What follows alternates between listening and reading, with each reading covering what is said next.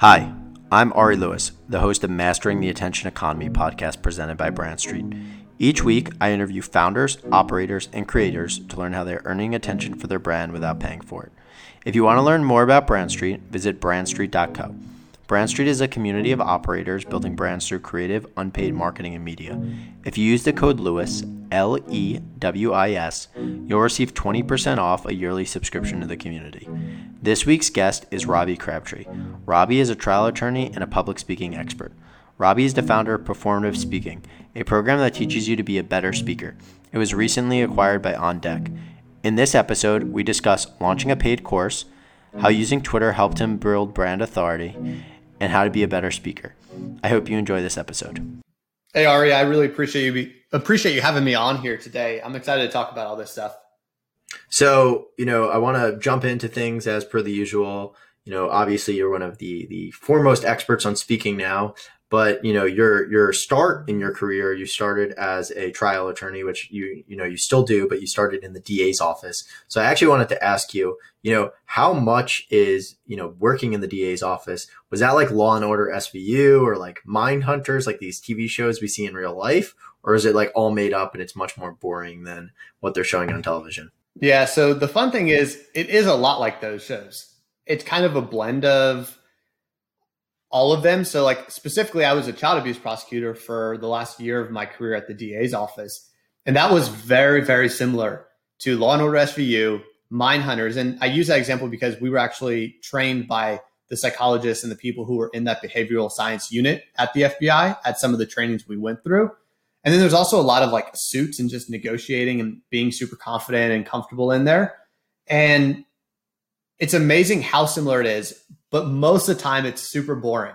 Like you're prepping for years and then you have this big trial moment that is basically all SVU focuses on, which is very similar. And in fact, one of my best friends from college was a DA in New York, in Manhattan. And he said on his first day, he walks in to go to his job and they're actually there filming Law and Order SVU. And I was just like, that's unbelievable that the real world and this fictional world are crossing like that. So when you started, your career as a lawyer, did you always anticipate like staying in law, or were you planning to, sort of go down the speaking path of taking some of, your lessons that you're learning from a lawyer and now sort of, pivoting, even though you're still a lawyer, into this new, found expertise? So there's lawyers and then there's trial lawyers, and trial lawyers are a very small subset of your everyday lawyer, right? Most of them are dealing with business or transactions, contracts, things that are going on that you never have to step into a courtroom. So being a trial lawyer is very different. And it's also incredibly high stakes, high stress, but you're building a skill set that's really unique in terms of your ability to persuade people, playing chess, playing that strategy game. You're playing game theory, you're using human psychology, you're building all these pieces and these skills, which is really fun because at a certain point, you're just like, all right, I've tried everything that I ever want to try, right? I've tried cases, murders and capital murders and child abuse cases. I've defended them on the other side. Like I've won them as a prosecutor. I've won them as a defense attorney. And you get to a point where you're just like, all right, I can keep doing the same thing over and over and over. But being a trial lawyer is all about minimizing risk. You're trying to make sure the worst thing doesn't happen. You're very rarely ever going to get the best outcome because in any sort of trial, everyone loses. No one is there to see like a good thing happen. Even if you win, it's been years to get to that point. Something terrible happened to you. If it's civil, same thing. Like there's been a fight, there's been problems, you're having to pay money. So it's never a good situation. And I always said, I want to be able to get into a world where I can maximize rewards. I want to help people like go for like the highest, the best outcome. And that can't be done in the trial world. And granted, I still love being a trial lawyer and will continue to handle 1 or 2 cases a year. But for the most part, really what I want to get into and what I have been getting into, and you've seen it, is more of this speaking world, helping founders, helping people really explain their messaging, not only from like a, let's say, less ums and likes and those filler words, but also let's be strategic because there's a difference between sounding like a great speaker and actually being a great speaker. And now that you've said that, I have to make sure that I don't say the word and like for the rest of the conversation. But, I guess to follow up on that, when you started this speaking process, were you always a great speaker? Is this something you learned as a trial attorney? Like, now you're working with tons of people. Are people born into being great speakers and they could be refined more, or are some people terrible? Like, I always think of the movie about King Edward, which I'm drawing a blank on, where the King's Speech. The King's Speech, yes. And he went from like not, had a stutter to he could now speak. What is the process like for most people trying to become a great speaker? All right. So there's a couple things to answer there. So first off, I was always a good speaker, but I improved dramatically over my career. And that was just from the intentionality and the amount of time and effort and study that I was putting into it. So you can improve. In terms of everyone, there's really kind of two camps. Some people have the natural talent, right? Just like a professional baseball player, professional basketball player has to have natural talent, and then they get better as they practice and put in the time and effort. It's very similar. There are some people who are just born with that innate talent that can be great speakers. And with the proper work, they can really become elite speakers.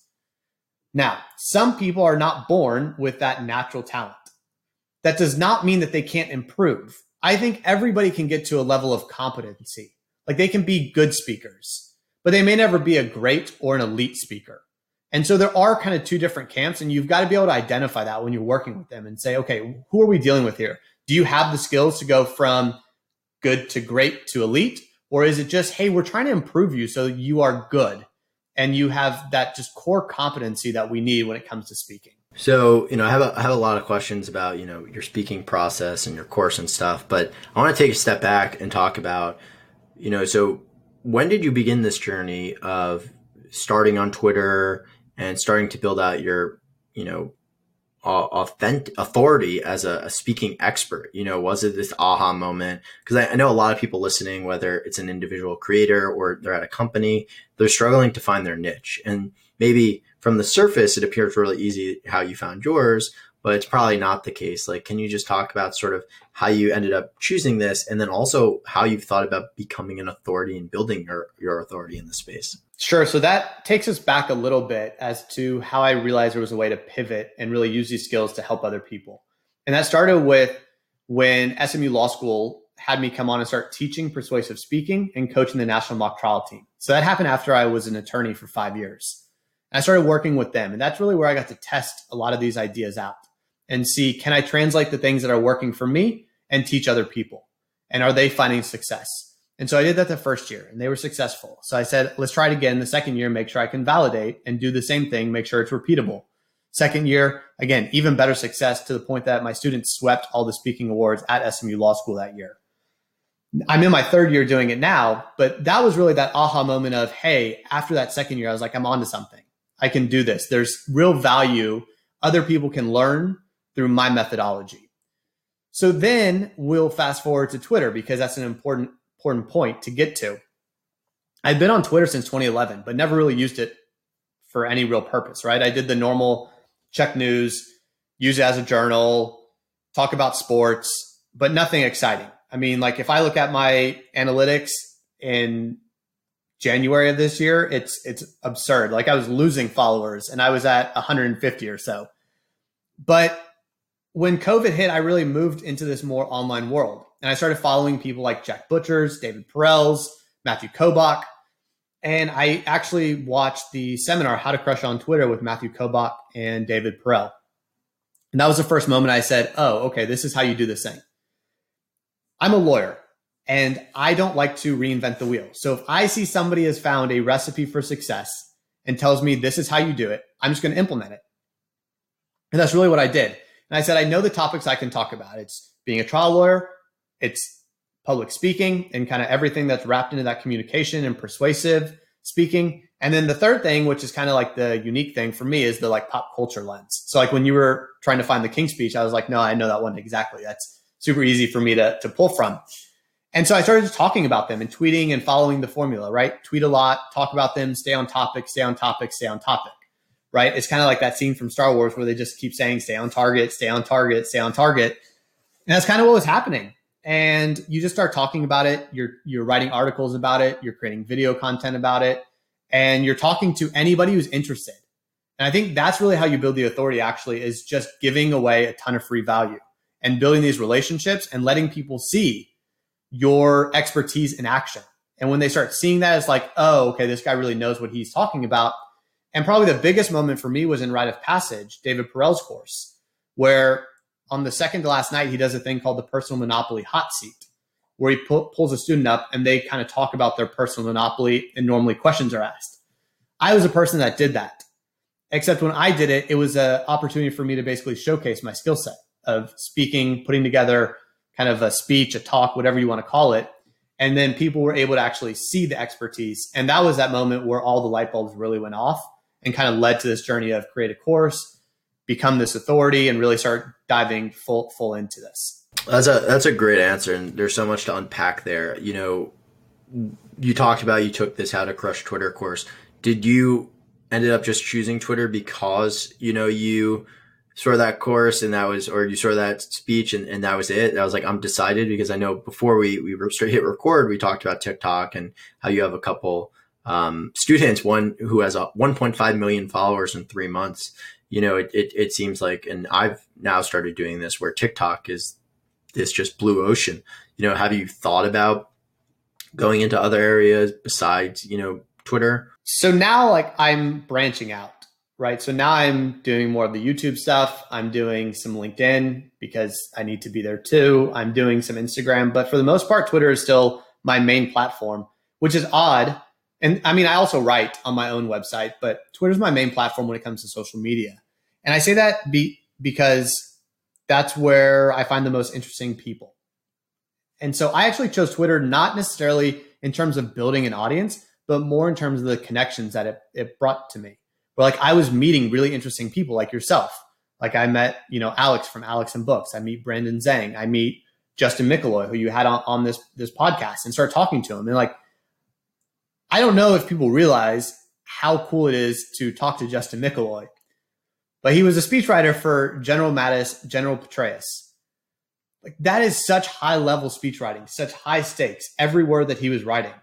To get to connect to somebody like that. So I do some speech writing at a lower level for politicians here locally in Dallas, but, like, getting to have that conversation with him, and this will go back into a little bit of pop culture. My favorite show of all time is The West Wing. And so Justin basically was, like, living in The West Wing and doing the stuff that I'm like, I want to be those people someday. So for me, Twitter was this place where I got to build real connections with really interesting people. Like, I got to meet Clay Hebert, who has, like, this super interesting idea on the perfect intro, who's in the speaking world. And just the value of these connections in this network and who I was meeting, that's what it was so interesting to find on Twitter. Less about building the audience, more about building a real network of incredible people who are in this creator economy, who were doing really cool ideas and had kind of this founder mentality behind them. Yeah, that's a great answer, and something that I've also benefited on Twitter, of just meeting people that, you know, I never would have met in real life. And it's also my excuse to have a podcast as well, where, you know, instead of asking to take someone out for coffee, you say, hey, you want to jump on my podcast? And then, you know, instead of us just having conversation, there's a few hundred other people listening. So it's a really great power of Twitter. And, you know, for anyone who's thinking about using Twitter, I think we're firsthand proof that it is a great way to gain authority and, quite frankly, make money on it. So, you know, with all that being said, you know, let's go into sort of like what you're doing now with, you know, at what point did you realize, oh, I'm like a bit of an authority, you know, I have some Twitter followers, I should monetize this and start a course? Was there like an aha moment where people were asking you to speak or go on podcasts, or were you just like, you know what, I'm going to do it, see what the hell happens. If it fails, well, I could just do something new. So luckily for me, that happened in Rite of Passage. People were reaching out to me and saying, Robbie, make a course like Rite of Passage, but for speaking. And that was essentially what I did. Is I created a email sign-up list on a card page. Like, I created it quickly, said, hey, here's what I'm thinking. It'll be this number of weeks, this price point. Here's the general idea. Only sign up if you're serious. And I launched that, and within 48 hours, I think I had something like 38, 39, 40 people signed up for it. And they were all from Rite of Passage. So I said, okay, I've got something here. I started to create. And that's actually what led me to start the performative speaking course. Was I had people telling me they would sign up. Now, I never expected all 40 people were going to sign up. Like, we're all realists. We know just because someone says they're going to doesn't mean that they're going to. So I was counting on hitting, somewhere in the neighborhood of a quarter to half of those signing up because they were super invested in me, the idea. And they were also coming from this world of an online course, right? So they had already basically been pre-qualified to say they'll sign up for a course, they'll sign up at this price point, and they'll be engaged. So that's when I started building. That led me to really just building in public, right? And embracing this idea on Twitter of like showing the progress as I'm going through it, the good, the bad, the ugly, all of that. And ultimately when I launched early to that list. And I said, if I don't hit 10 people signed up in the first 72 hours, I'm shutting it down and I'm just not going to run it, because it wouldn't have made sense for me to essentially walk away from my legal practice in order to do this. But within those first 72 hours, I mean, to be completely honest, I got 2 signups within like 5 minutes. It felt great. And I'm like, all right, we're on. All of a sudden I went like, everyone's going to sign up. This is going to go bananas. I'm going to be onto something that is just like revolutionary. And then it just went dry. Just nobody else signed up for, I don't know, like 24 hours. And I'm just like, oh God, I made a terrible mistake. Somehow I really connected with these 2 people, but nobody else. But then it picked up. And by the end of the 72 hours, I had 14 people that had signed up. And I said, all right, we're onto something. I launched it to the public. Ultimately, we ended up with like 35 people in the first cohort, saw a ton of good stuff. It's an incredible experience. It's exhausting, but man, it's so much fun seeing people really change and get better and improve and just put in the time and build a community. And you know this, like you're building Brand Street, building a community is just an incredible experience.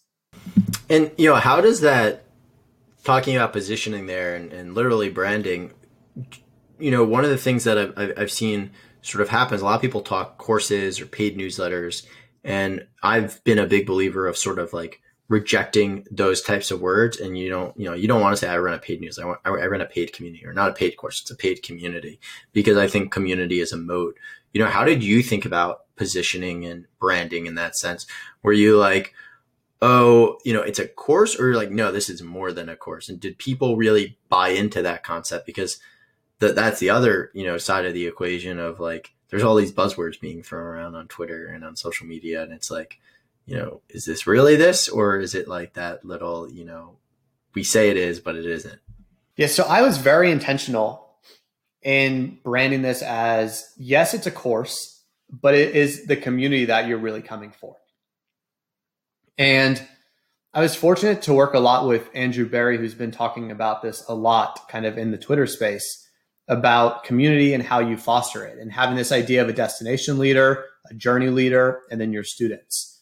And so I really worked a lot with him. I worked with other people as well. Again, I worked with like Clay Hebert and Justin Mickeloy to get their counsel. I was able to talk to David Perel and Jack Butcher on how they were thinking about these things. And it just really showed me the value in community, and I had to focus on that. And I had seen it in Rite of Passage myself, which meant I understood how to take that and implement it in my own program. And so I did a lot of similar things, right? Like I created a real emphasis on showing up to the live classes and making sure screens are on. I really focused on putting people in the same breakout room and breakout group for the entire week so they could build that connection. And then there's assignment, and really pushing people to give feedback and really invest in one another. And then one of the best things we did at the end of the course is created this like capstone project where everyone did a live speech in front of each other. And you want to talk about a community builder when everyone is watching you deliver a speech and you just see like the chat blowing up with all this positivity and comments supporting one another. Like that's how you build community. And if you do it right the first time, those first people are going to be the ones who talk about it in the future and say, this community is amazing. Like you're going to love everything about this. So like, I was adding stuff throughout the course, office hours. I brought my law partner on to help out because I was like, I want to make sure everyone gets everything they need. I was running CrossFit for speaking, and I had the plan to do it twice. I ended up doing it 3 times. The plan was to do an hour session for those. I ended up doing 2-hour sessions and was just staying around and really kind of trying to foster it as best as I could, because I knew that power of community and I knew what that could do for the brand. That makes it much more than a course. That's, hey, show up for the course to learn these skills, but stay for the community, because that's what's going to actually lead to the transformation. And that's what's going to lead to the long-term network building of like your closest friends, that when COVID's over, you're going to be able to travel throughout the US or throughout the world and hit up one of those friends and say, hey, I'm in Colorado today. You're in Denver. You want to hang out and grab some coffee or talk about this idea? And all of a sudden you've got this really beautiful flow going on. So, I think that brings us to the next question, and was actually a question asked by the audience, which was, now that you've finished the first cohort, how are you thinking about both marketing the second cohort, but also, like you talked about, community? How do you make sure that the first cohort, if you choose, stays engaged? Is that like a free thing where you have an alumni community? Is it paid? And, then again, thinking about that next cohort of how are you marketing that? How are you getting people to join? So it's a great question. And I think that that's the one that will keep most course creators up at night, because here's the truth. You want it to be like this. You run a great first cohort. Everyone sees incredible results. The hype is real. And you think people are just going to like walk in and start signing up and say, man, I saw all this great stuff and you're showing me all these great results. I'm in. That doesn't happen. Like maybe it does for like a David Perel who has 125,000 followers on Twitter and is now in cohort 6. But for cohort 2, that is just not the reality. So you've got to be thinking about this. And in terms of keeping the community engaged, I'll answer that one first and answer the marketing. So I did set up a free alumni Slack group so that they can stay engaged. The other thing that I decided is I did not give lifetime access to future cohorts. I gave lifetime access to the materials from their cohort. But what I did do is I gave them access to attend any CrossFit for Speakings that we run on Saturdays, because it's not teaching, it's just creating in future cohorts. So they can continue to come back and be involved in the community, not have to pay anything to do that. And like the new cohorts will get to see old cohort members coming back and seeing where they're at, seeing them create, getting feedback from one another, and building this bigger and bigger community. So it's kind of like a blend of they're getting to come back a little bit into future cohorts, but not all the way. And it kind of ramps up this hype cycle in a way. That way they're excited when a new cohort comes because they get to come back and do stuff that isn't running when we're in between. The second piece, the marketing piece, man, that is definitely the struggle, right? Like that's hard. And what you're trying to do there is you're trying to build relationships with other creators to potentially like pitch your ideas and their courses and be like, hey, this is a great one to work with.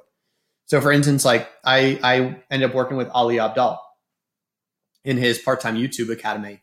I ran a couple workshops in there.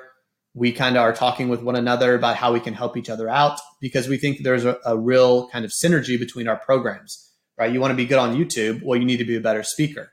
If you want to like be a better speaker, like it's good to get on YouTube and start practicing these skills. They work really nicely together. So you start trying to find those partnerships. You also just have to continue to give away free value. And right now I'm in the middle of running a 21-day email series. It'll end up being something like 25,000 words that I just put together on all these topics that's entirely free for people to read. And I mean, they're real topics. Like you can take action from every single one of those emails and become a better speaker. But the hope is that by doing that, people will see the value you're providing. And you're essentially walking them through this journey and saying, like, I have a lot to offer you. And this is a good amount of it, but there's so much more. And it's even more powerful. And again, this will go back to community. When you come into the community and you're getting feedback and you're working with one another and you have this accountability group that's on you and you're seeing other ideas and you're seeing how they implement a pitch, how they implement an interview, how they implement just a persuasive speech. And so you try to say, look, you've gotten all this value from me. I'm more than happy to give it to you. If you want more, there is kind of a gate up that you now need to pay to come into. And that's really how I think of marketing it, is just continuing to show subject matter expertise, show that I have this knowledge, that I can pare it down and translate it to digestible form for other people, and say, if you really want to up these skills, you have all this information, but the best way is through practice, by getting these breakout rooms, by getting feedback, and really by getting this community. So, my last question for you is, how do you think about like differentiation? Because one of the things that I think is a common question within Brand Street, our community, but also with people I talk to, people on Twitter, and one of just the big theories that I have is that, like, a lot of things are commoditized, right? Even speaking in some ways, like I can Google, like, how do I speak better? Watch a free YouTube video, even get a book that's like $10 while your course is in the thousands, but people are still paying for it. You know, how do you think about positioning and differentiation there? Is it, rely on you, or is it more than you? What is that differentiator that makes it sit in its own category where people buy into it? So there's a couple things. One is my background as a trial lawyer. That in and of itself is a differentiator, because very few people teaching speaking come from that background, who have been in these super high stake moments and have done informal, formal, have done like in the spur of the moment versus very prepared. It's just not a skill set many people have. And it's also the skill set of the strategy pieces and really playing out this chess game that takes years, and then this rapid chess game that happens when you're in the courtroom and actually trying the case. So first off, that's one differentiator. I focus a lot on strategy, a lot on mindset, and a lot on how we deal with some of the big hurdles that people have when it comes to speaking in kind of a unique way. Like when it comes to nerves, like I just completely say it's not nerves, it's energy, and you're deciding that it's nerves. You're giving it a name. So a lot of people say, well, I'm nervous when I speak, and I'd really push back on that. Or a lot of people say you should be vulnerable when you talk to an audience, and you should do that by admitting, like, if you're nervous, say, hey, I'm nervous. Or if something goes wrong, you should say, yeah, I just put this together 5 minutes ago. I push back on that whole idea. You should not do that.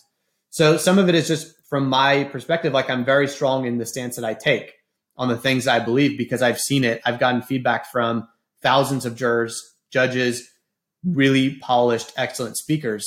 So that's one way. The second way is being a teacher at SMU has really helped me figure out how to translate these skills in a way that students can actually appreciate and that they can actually implement. A lot of people can give you tips for being a better speaker, but they don't know how to actually teach a person how to do that. They don't know how to distill it down into the language of their student, or to give them the way to put this into action. And that is very hard to find when it comes to the public speaking world. And especially when you're talking about these different groups, like we said earlier, there's different groups that we're dealing with, right? The ones who can go from okay to good, and there's the ones who can go from good to great and from great to elite. And then there's also different industries. You've got to be able to walk in all these industries and say, oh, you're a VC, I can help you when you're pitching to your partners. You're a founder, I can help you pitch to investors, but I can also help you sell to employees. I can also help you find your ideal customer. Or you want to get up on stage and give a big 10,000 person speech, I can help you do that, because I've been in all those situations. And part of being a lawyer is you're essentially thrown a problem, and what they teach you in law school is go figure it out. And I'm sure it's not different than a lot of, like a consultant or something like that. But the big thing you're taught in law school is not the law. Like you don't walk out of there and say, I know the law. You're taught how to think and how to figure out what the problem is, analyze it, and come up with a solution by researching it, reading, finding the answers, and using your own skill set to do that in the best way possible.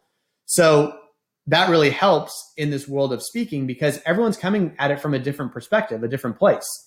A one-size-fits-all book or a one-size-fits-all YouTube video may help you, Ari, but it may not.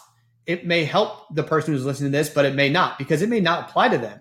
And that's where it's different when you actually have somebody who's kind of been in the trenches and really gone through all of these different circumstances say, yeah, I can help you do that. And I can help you do that. And I can help you do that. Doesn't matter what it is. I can find a way to help you. So, I always ask this as my final question. So what is one takeaway that the audience should, know from, you starting this new career as a, speaking expert and speaking, professional with your courses? I think one thing for people to understand is it looks like it happened overnight, but it took a decade to set up.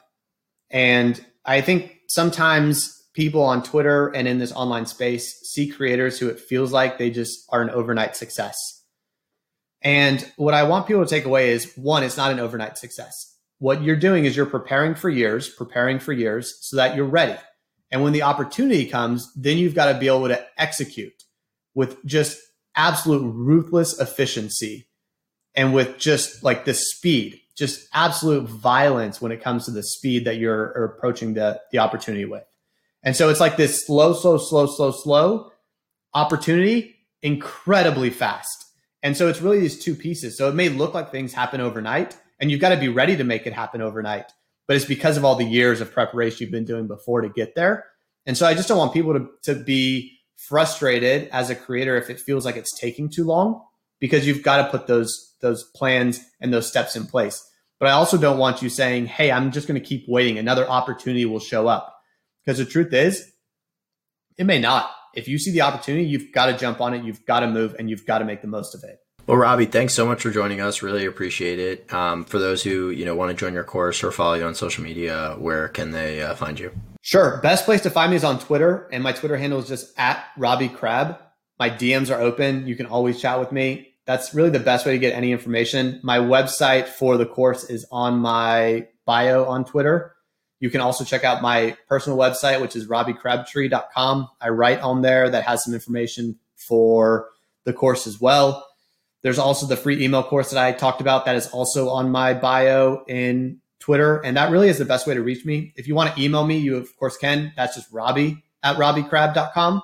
And I'm always open to talk to anybody, help anybody, do whatever I can to try to make people better speakers, enjoy the Twitter experience, build real connections. Like, that's been the value of this year. And 2020 has certainly sucked. Don't get me wrong. Like, I had COVID too, so I get it. But it's also been one of these really magical years where you meet incredible people like yourself, Ari, and so many others on the Twitter world. Well, Robbie, thanks again for joining us. And until next time, everyone. Thanks so much, Ari. I loved it. Thanks for listening. If you enjoyed today's episode, consider giving us 5 stars on iTunes. If you're listening to us on YouTube, consider hitting the like button and commenting on what you enjoyed. I'd really appreciate it.